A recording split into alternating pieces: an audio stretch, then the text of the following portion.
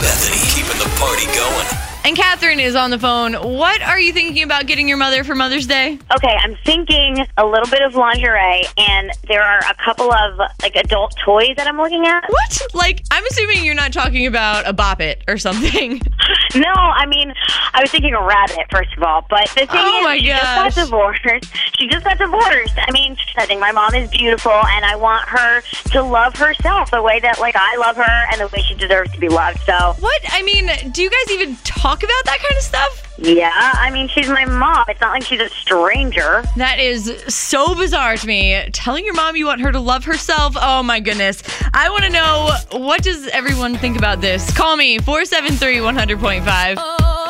I totally want my kids to buy me one, too. What? Yes. It's embarrassing to go in there by yourself. It wouldn't be embarrassing when you unwrapped that present from your kids? No, I think I would laugh because my kids and I have a really off kind of relationship anyway. We talk about all sorts of stuff, but... Well, maybe you need to be my mom. Want to adopt me?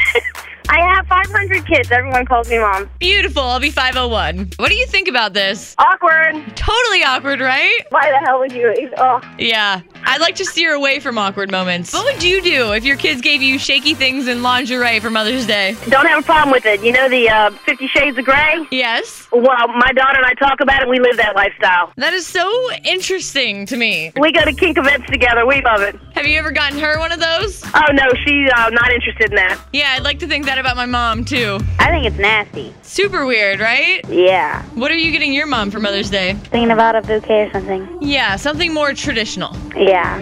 People on Facebook talking about Catherine's gift. Someone said, moms need that kind of loving too. Yes, but kids don't need to know that, no matter how old the kid is.